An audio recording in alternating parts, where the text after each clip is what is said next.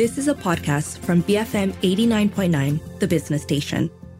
9:19 a.m. You're listening to The Morning Run with Shazana Shauning and Keith. Let's get a quick update on the FBM KLCI, possibly also the STI. Okay, at this moment, both are somewhat flat. The Singapore Straits Times is up very marginally by 0.05%, while our very own FBM KLCI is up by 0.01%. Okay. Let's take a look then at other implications for stocks following from the Singapore budget that was tabled last Friday.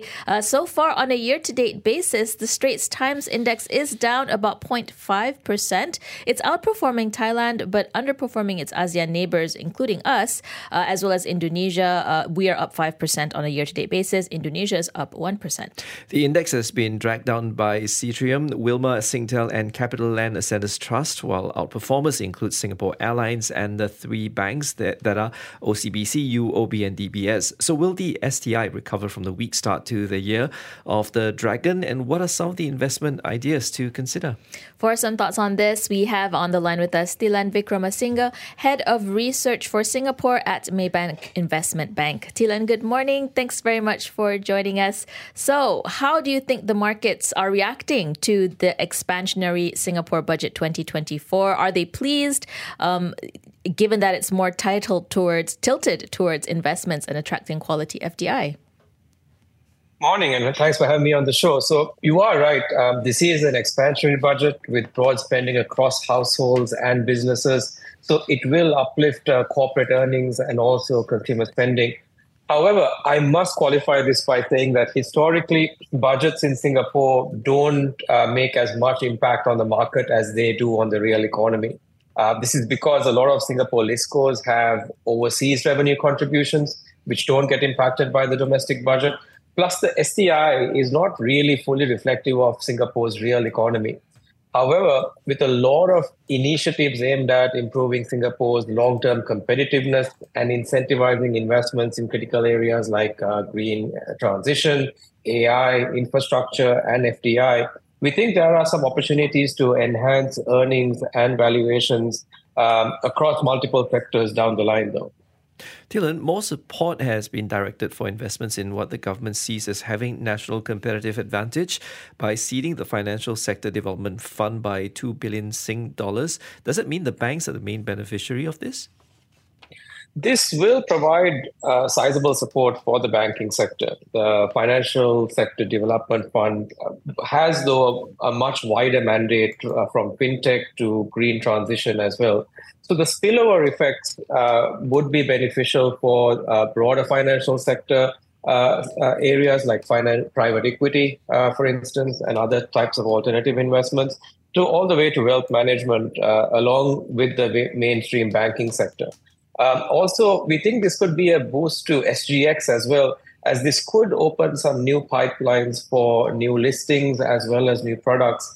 I also want to highlight that there was a $3 billion injections to research, innovation, and enterprise endowments, as well as another $1 billion allocated to AI over the next 5 years. So I think a lot of these will also benefit the bank, given that they have already been making some big investments in their tech as well as their AI architecture as well. So, Thilan, of the three banks, which is your top pick then? We like DBS.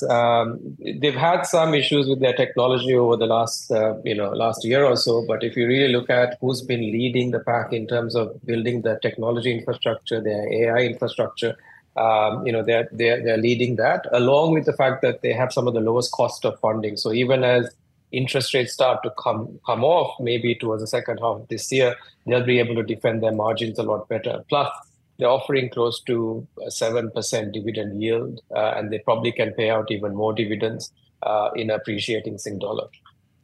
Meanwhile, emphasis was placed on the green transition to help the government achieve its net zero goal by 2050, including a 5 billion Sing dollar future energy fund. Which sectors and even names are set to benefit from this? The scale of the energy transition required to move Singapore's predominantly natural gas-driven electricity generation to low carbon will be massive. So from a first order impact, the industrial sector will be the key beneficiary. given the transition they themselves are undergoing to reorganize their revenues around alternative energy. So names like Keppel, Sembcorp will be some of the top names here. Following this, we think there will be opportunities for some of the small and mid-cap names as energy transition involves not just generation, but also transmission and other infrastructure as well. So, a slate of companies in engineering, construction, offshore marine, technology will also benefit. One of the names we like in that space is Dynamac, which is an offshore and marine player, which is venturing into areas like green hydrogen, so that they could be a medium-term winner. Households were also not excluded with various cash payouts and income tax rebates, especially the lower income ones, although they all will receive an additional 600 Sing dollars in Community Development Council vouchers. Is the consumer sector the obvious beneficiary, and who are more obvious than others? Sure. So I think the cash handouts will be certainly positive for consumer sentiment and more liquidity. We think names like the supermarket names like Shen Xiong will be one of the key beneficiaries, along with F&B names like Kimley, who operate hawker centers. We also think that this could benefit some of the suburban retail REITs as names like Fraser Centrepoint Trust, and also more broadly retail REITs like CICT as well. Dylan, private property prices in Singapore rose 6.3% in 2023. But if you look at the performance of the listed cos, property companies have been the laggards actually on the STI, with City Development and CapitaLand down by 20%. So were there any goodies from Budget 2024 that will change that trajectory? So there was some goodies, but I think they have a marginal benefit. Developers have been given a little bit more flexibility in the sale of residential units with changes on how additional buyer stamp duty is being charged. But we don't think that's going to be enough to lift sentiment on the sector, though. One of the key sort of headwinds for the developers is that they do have sizable exposure to China, where the property market continues to be in the doldrums. So I think there needs to be a clear turning point in terms of the Chinese property sector for us to really say that this sector is out of the woods. We think that there are probably better opportunities with some of the more selective REIT names to play at this stage.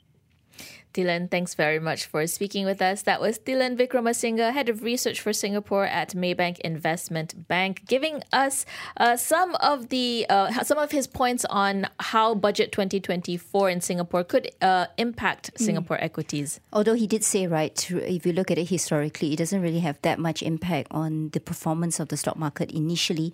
But of course, there are some sectors which seem to have a bit of a boost from budget. So the banks is clearly one, DBS being his favourite. He likes some of the consumer names. So Sheng Siong is what he mentioned. He also likes those suburban REITs. Those are other things to consider, actually. All right. We still have a little bit of time. Let's squeeze in an earnings report. We have KPJ Healthcare. They reported a 16% rise in net profit to 73.4 million ringgit in the fourth quarter ended December 31st. And this was due to higher patient numbers and a tax write-back. Its quarterly revenue rose 19% to 912 million ringgit on a 4% gain in patient numbers. For the full year, its net profit went up 58% to 264 million ringgit. Revenue increased 19% to 3.42 billion. Okay, so if you look at it, the outlook, they're supposed to be focusing on medical tourism. They've set a target of 40% revenue contribution from this segment in the next 4 years. They've got a collaboration with US medical center Mayo Clinic. Now, does the street like this name? The answer is yes. 10 buys, 4 holds, no sells. Consensus target price for KPJ, 1 ringgit and 74 cents. Last time price, the stock was up 1 cent to 1 ringgit and 64 cents. Stock is already up 14% on a year-to-date basis, trading at 26 times PE. At first glance, you think, rather expensive. But let me tell you, medical stocks never cheap in the region. All right, it's 9:28 in the morning. We're going to be heading into the 9:30 a.m. news bulletin. And then after that, on Pressing Matters, we're putting the spotlight on Myanmar and how armed rebels are affecting Myanmar's military junta. Stay tuned to BFM 89.9. You have been listening to a podcast from BFM 89.9, the business station. For more stories of the same kind, download the BFM app.